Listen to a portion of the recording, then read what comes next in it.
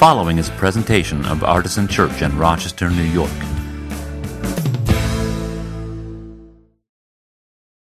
Let's dive right in. We're going to do the best we can with this. We're starting this preposterously named teaching series today called How to Read the Bible Like a Christian.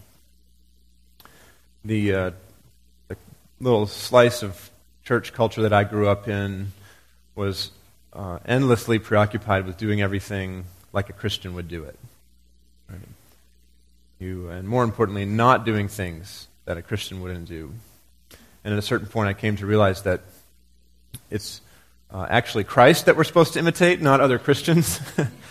And that imitating other Christians often leads us astray from the task of imitating Christ.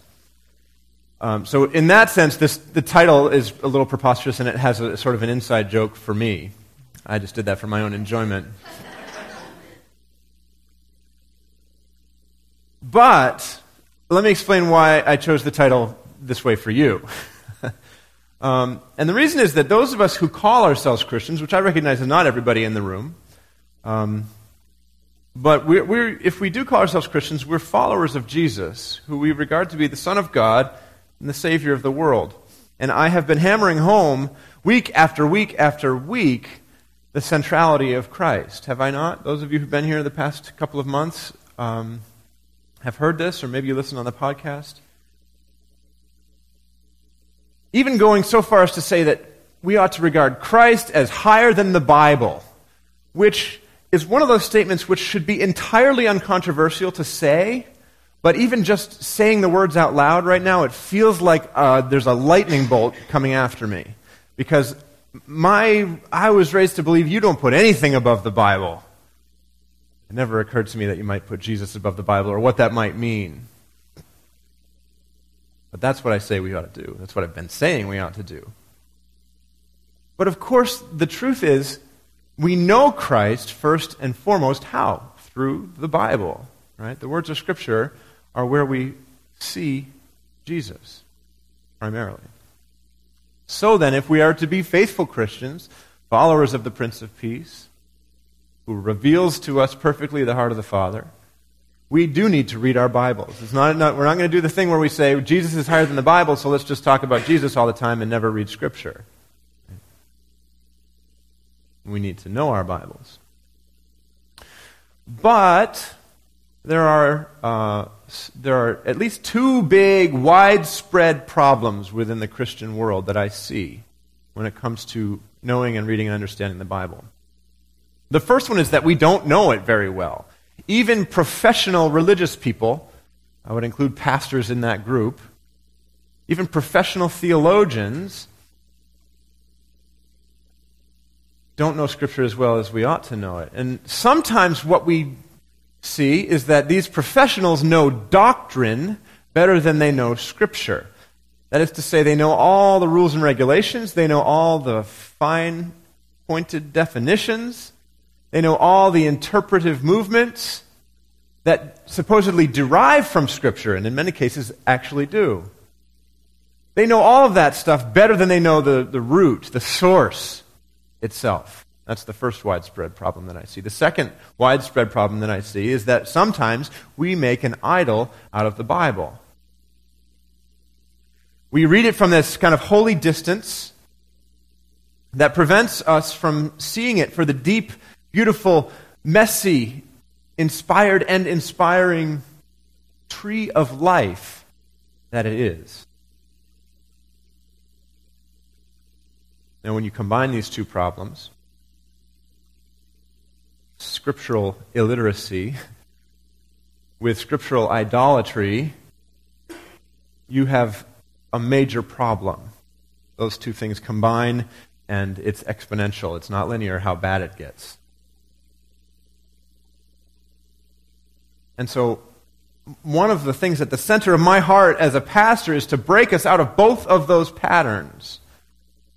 I want us to break the glass case that we keep Scripture in, so it's all sanitary and sanitized.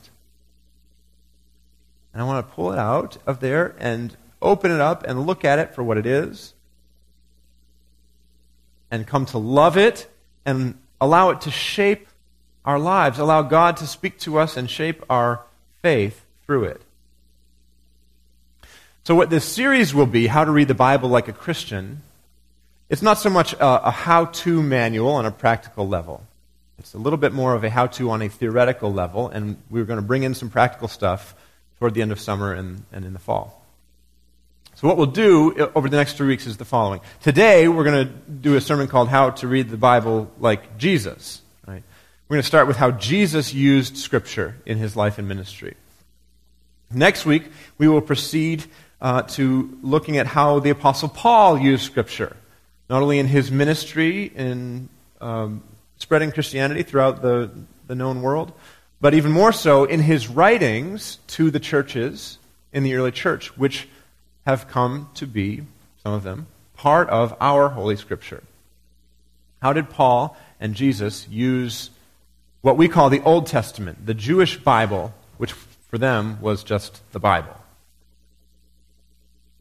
And in the third week of the series, we have a really wonderful treat, How to Read the Bible Like a 21st Century Rabbi. And in that week, we're going to show a video of an interview that I did with Rabbi Kelly Levy from Temple Brith Kodesh in Brighton. If you were here a couple of autumns ago when we did our interfaith panel on Abraham, Rabbi Levy was sitting over on this side, and she is the assistant rabbi at Temple Brith Kodesh, and she's become a friend of mine in the intervening months and years, and I've come to respect her a great deal, and she has a lot of interesting stuff to share with us about how modern-day Jews read the Scriptures. Now, why is that important for us? Well, because we have this spiritual shared heritage, and because even though Christianity was born out of Judaism, we have subsequently developed some pretty not Jewish ways of reading Scripture. Right? So this interview is not to propose that we start reading the Bible in a 100% Jewish way. I want to retain our Christian core, obviously. But I think when you hear from the rabbis, you learn some stuff about what Scripture can be, because their picture of it is, in many ways, much more beautiful and less clinical than ours. So I'm really looking forward to having you see that interview in a couple of weeks. So that's something to look forward to. But today, we're going to focus on how Jesus used Scripture in his ministry, in his teachings, in his interactions with the religious authorities, and most importantly, in his own life. How did he embody the Holy Scriptures? Because as his disciples, as his students, as his followers, we ought to be imitators of how he used the Bible. Now, of course, trying to get a comprehensive understanding of how Jesus used Scripture in a 30-minute sermon, one-third of which has already expired, would be foolish. We couldn't possibly do it. People write whole books about this, and Jesus used Scripture so extensively that it would that would not be a wise thing to do. It would take us way past time, and it would be even more boring than it's already going to be. No, it won't be boring, I promise. Fireworks. It's going to be really fun. So what I want to do instead is offer a few overarching themes, maybe broad categories, if you will, about how Jesus approached Scripture. Maybe give an example or two in each case, and my hope is that will create a bit of a framework for how we can then go and use Scripture ourselves. We want to do it in the way of Jesus, right? So the first thing to say about Jesus almost goes without saying, but not quite, so I will say it, which is that Jesus knew Scripture. Now, I'm not sure where this comes from, but I know in my own mind, and so very possibly in your minds, there's this assumption that Jesus knew Scripture because of his divine nature, right? We Christians believe that Jesus was fully God and fully human at the same time, one of the great mysteries of the faith, right? And we think, well, God inspired Holy Scripture, and Jesus was God, so Jesus was born in a manger in Bethlehem with the complete canon memorized, right? I don't think that's true at all. As a matter of fact, I think Jesus learned Scripture entirely in his humanity, just the way we're going to have to do. Now, he knew Scripture to a remarkable extent, except that it's maybe not that remarkable when you think about his context. Jesus was a faithful Jew. He was a teacher of faithful Jews. And in that time, in that era, there was no Amazon Prime, pay $6.95 and get a Bible shipped to your door. Right? Obviously, the words of Scripture, as far as words on a page, were vanishingly rare because scrolls were exceedingly expensive. So very, very, very unlikely that there was a Bible in Jesus' house growing up. Jesus learned Scripture the way every Jewish boy learned Scripture at that time, which is by following his family, following the words of Deuteronomy 6, which says, keep these words in your heart. Recite them to your children. Bind them as a sign on your hand. Fix them as an emblem on your forehead. And write them on the doorposts of your house and on your gates. That kind of permeation of Scripture throughout the entire life of a faithful religious person at the time is how Jesus learned Scripture. And I would suggest to you and to me that we are going to have to do some work to get even close to the level of knowledge of Scripture that Jesus had. Because this is the kind of thing that takes lots and lots and lots and lots and lots of time to accomplish. And what's worse is that it takes lots and lots and lots of time to accomplish it, and you don't see any measurable progress along the way. Right? If you read a chapter of Scripture every day for a week, you will not feel any more scripturally literate on Saturday than you felt on Sunday. If you do it for a month, you probably still won't notice it. Measured in days and weeks and months, this doesn't work. But if you start measuring this in years and decades, you know what you get? You get those old saints of the church. Anybody grow up in church that had some old saints in it? I grew up in a church with some old saints, and they seemed like they knew every word of the Bible. And I had this, I guess I just always assumed that it was like they were like some genetic anomaly. Right? They have the spiritual giant gene, and I definitely don't. You know what I think they had? I think they had persistence and dedication. I also don't have that, so I might be in trouble either way. But this is the kind of thing that's very hard to see measured. You don't see the results until years of doing this, right? And it's very hard to get to the point where you're willing to put in the work day in and day out without seeing the results you want to see unless you have a genuine love for it. And so part of what I want to help you get as a pastor is a genuine love for and appreciation of Holy Scripture. Very excited to share with you some of what we developed at our leadership retreat last weekend. The staff and leadership team were away last weekend planning the whole coming ministry year. And I am psyched about some of the stuff that we're going to do to begin to deepen our faith. Specifically, one of the things we'll do to deepen our faith is to go deeper in our understanding of Scripture and to explore it and study it in a new way that I think you're going to find very engaging and meaningful. I can't wait to tell you about some of that stuff. And by the way, let me pause for just a second to say a huge word of thanks to the members of the leadership team who gave up their whole weekend to be away with me last weekend, to all of those who were Tim LaHaye left behind for the weekend by spouses being away, and also to Anna Voss, who ran the ship and steered the boat and all the other nautical metaphors that you could possibly want last week. Anna did a great job leading the service in the absence of the staff and the leadership team. So thank you to all of those who sacrificed last week, and I know it was a huge deal. And Jessie came on the retreat, even though she's not even supposed to be working right now. She's on maternity leave. She still came on the retreat, and Susie was there with her, and we didn't even know it. She was so awesome and quiet. It was so great. Noisy babies are awesome too, just so you know. But in a different way. They have special talents. So Jesus knew the Bible. Almost goes without saying, but I had to say it. How did he use the Bible? That's where it really starts to get into the nitty-gritty, right? I would say the first thing that I notice is that Jesus knew the Bible as a story. He knew the Bible as a story of God's people. We've talked about this at Artisan over the years, that the Bible is not a book, it's a library. It contains lots of books, and these books tell the story in various different voices and ways of God's people coming to know God, coming to understand how they ought to interact with their neighbors and with the world, coming to love God, and coming to understand how they can share God's love with their neighbors and with the world. Now, Jesus understood the story, and you can see this in some of his teaching. Let me give you one example. There's a bunch of examples. Some of them are actually a little bit weird. But one example that I think is really telling and should be quick to grasp is when he's asked a question about divorce.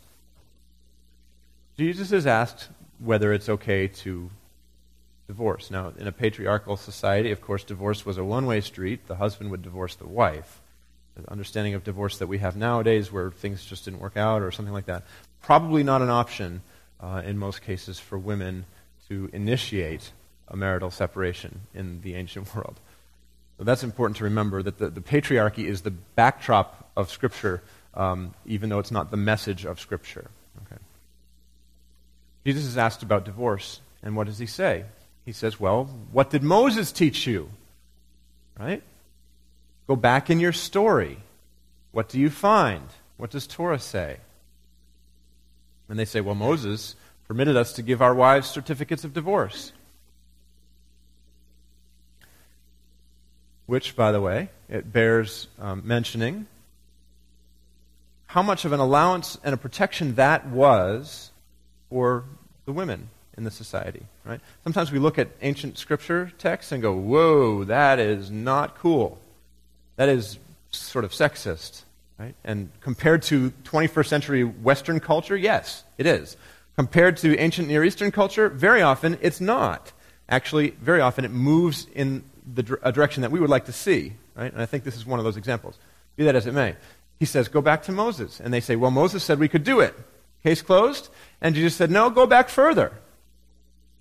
And he takes them all the way back to one of the creation narratives. He says, well, there's Adam and Eve, and God made this part of the design for the world. And in God's perfect design, there was no need for divorce. And so he holds them to this other standard, which is back further in their story. So it's not just going back and looking it up chapter and verse and say, well, my interpretation is this. You can do this or you can't do that. He says, no, let's look at the story. What does the story tell us about the way God made the world? We ought to do our best to live into that story. Seems to be what Jesus is saying. So, Jesus not only knew Scripture back and forth, but knew Scripture as a story. It's an important thing to remember. Here's another way that Jesus used Scripture. Jesus used Scripture as a defense against enemies who attacked him. Very often when the Pharisees or the Sadducees or other groups of Jewish teachers or authorities who didn't believe that he was the Messiah came to attack him or criticize him or question his ministry, he would respond not with some airtight logical defense, but with Scripture. He would quote Scripture as a defense for who he was. Right? Even in times when it's kind of the example I want to give you is a little bit weird.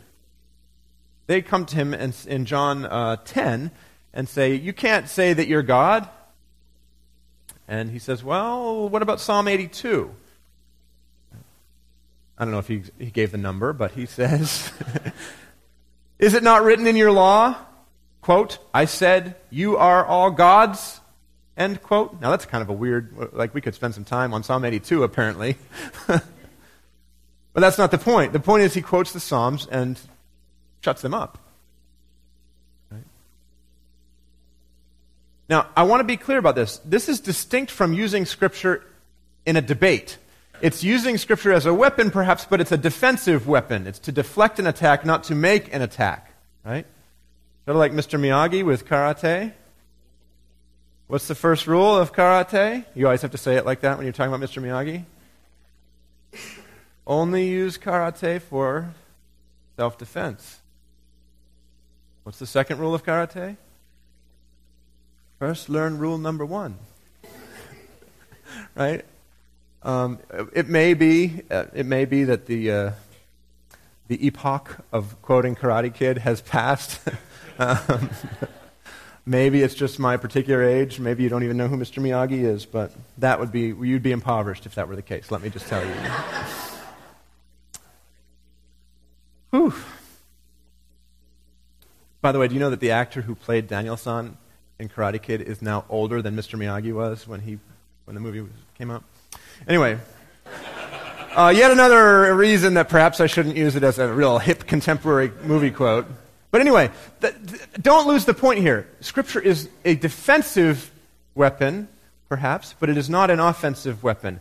There's been way too much of Christians using the Bible as a weapon to attack people. And let me say, as a pastor on behalf of Christendom, such that I can do this, if you have been attacked with the words of Scripture, I'm sorry that happened to you. That is not how our holy book ought to be used. And I hereby prohibit all of you from doing that. Jesus used Scripture as a defense, not as an attack. And by the way, how awesome is it that Jesus quotes the Psalms? He goes to the songbook, the poetry, to defend himself against these religious attacks. You would think he would go find some legal thing, right? Well, look in the book of the law. The scroll here says this, and my interpretation... No, he goes to a poem.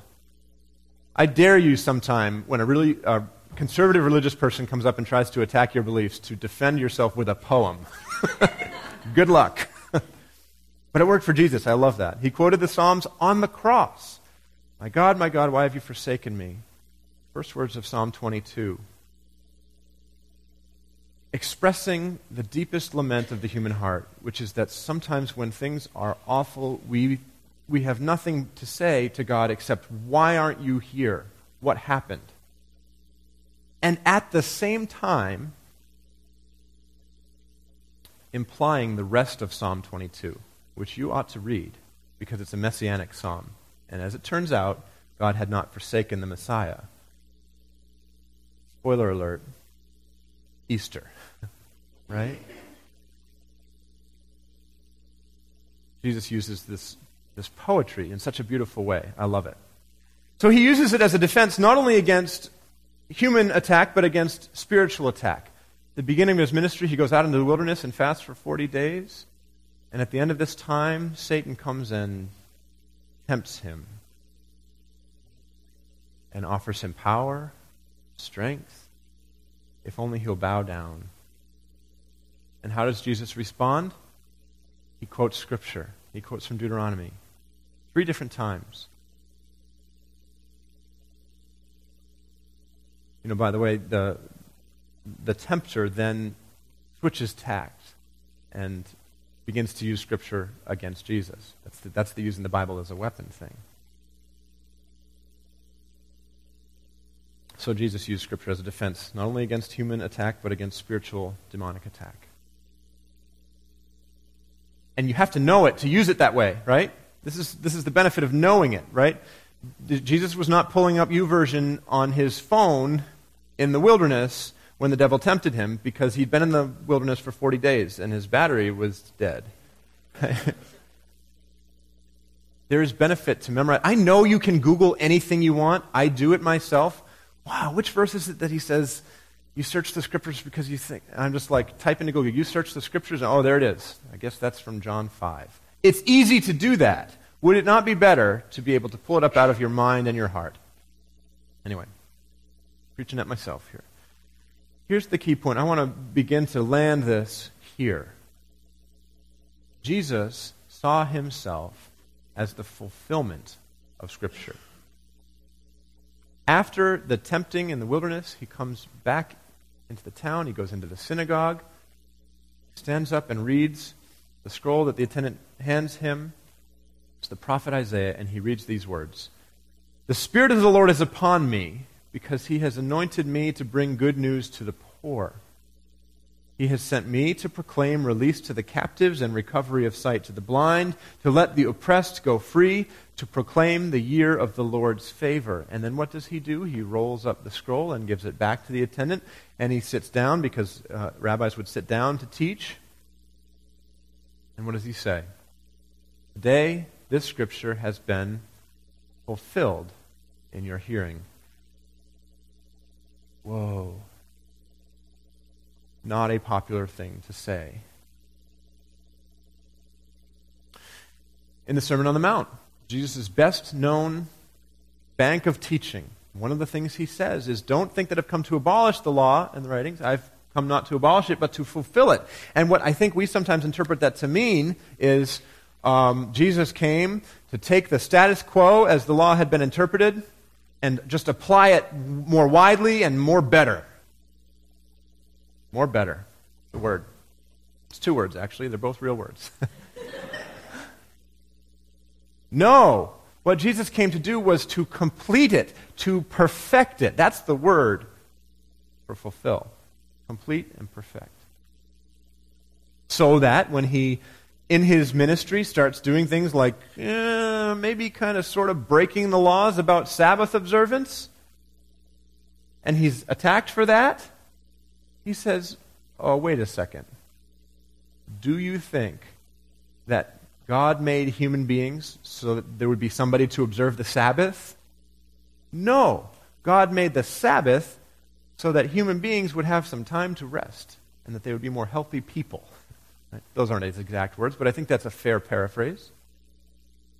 That's what I mean by, and I think that's what he meant by fulfilling the law.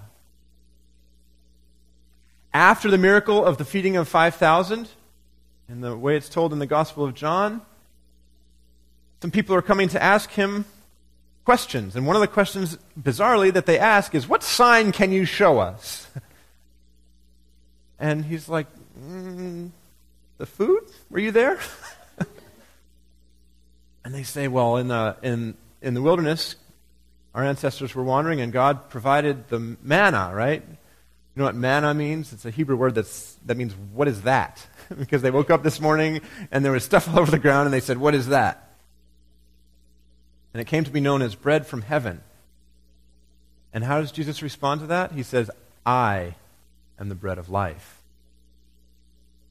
Once again, whoa, not a popular thing to say. And then in maybe the clearest statement of Jesus fulfilling Scripture, he says to them, this is another occasion, you search the Scriptures because you think that in them you have eternal life, and it is they that testify on my behalf. And we read that and we go, oh yeah, is there a burn unit in Jerusalem? Jesus got the Pharisees good.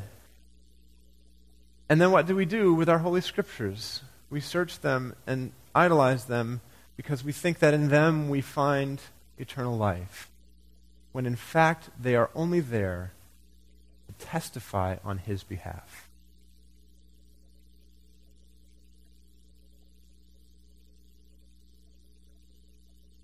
You know, Jesus even appropriated the central story of the Jewish faith throughout his ministry in various ways. The central story of the Jewish faith is the Exodus. How does that story get started with a bang? What Jewish holiday was being celebrated the weekend that Jesus was crucified? Passover. The remembrance of the angel of death coming through and taking the life of every firstborn son in Egypt, so that the Pharaoh would finally let God's people go, so that these captives would finally be liberated. And what happens on this particular Passover is that the firstborn Son of God gives up his life so that the captives might be liberated. Jesus appropriates this Passover narrative in so many ways. I would love sometime, I say this like every week, I say this like 2 or 3 times. I know, I get it, it's like a thing now. But I would love to preach a sermon someday on that. I can't right now, I don't have time. But the idea of Jesus' ministry as a new Passover is, as a new Exodus, as a matter of fact, is really deep. I want to give you one last thing here. And the truth is that if I were more disciplined in my preaching, I would omit this, because it doesn't actually fit perfectly well, but I cannot resist sharing it with you. And it sort of fits.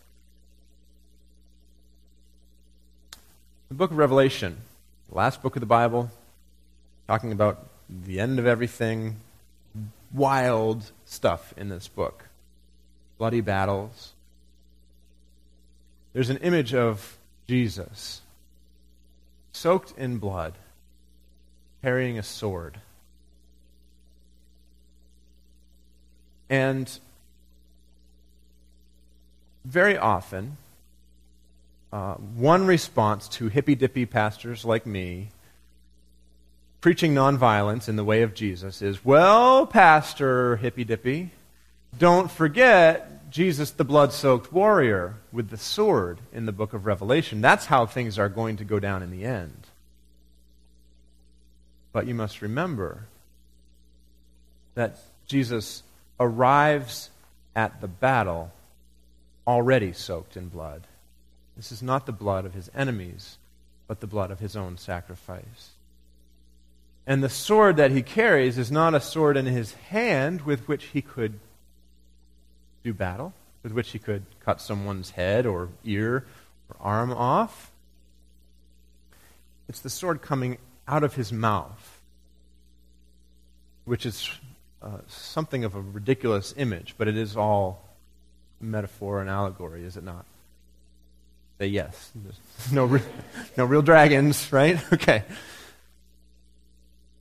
What that picture tells me is that not only is Jesus waging war with his own sacrifice, but that the weapon of his choice is the word that comes out of his mouth. It's the word of God, which, as the book of Hebrews tells us, is sharper than any two-edged sword, and so on and so forth.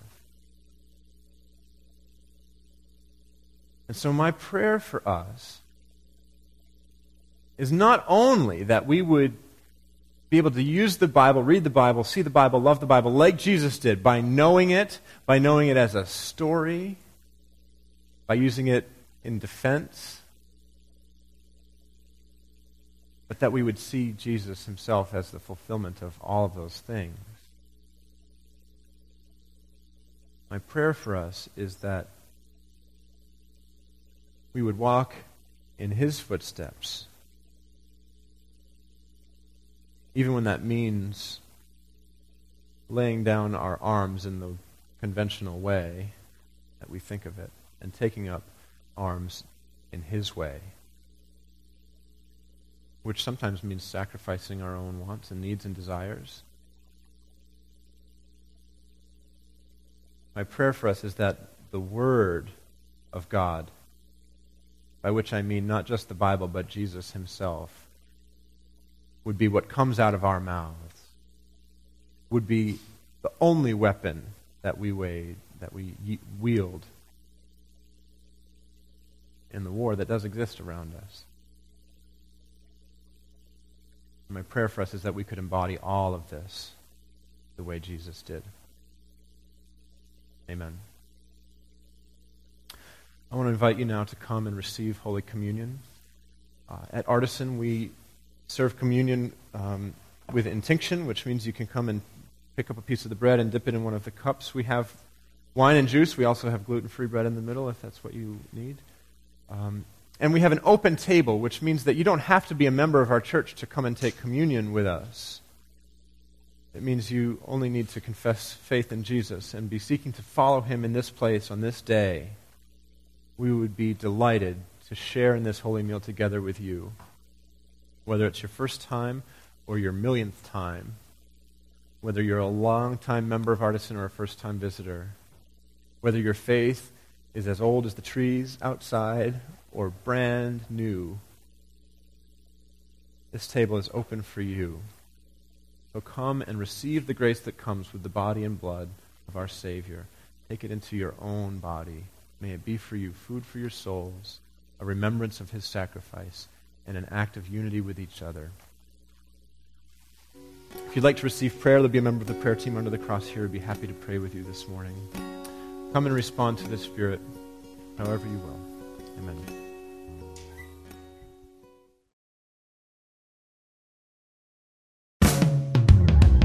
For more information, visit us at artisanchurch.com.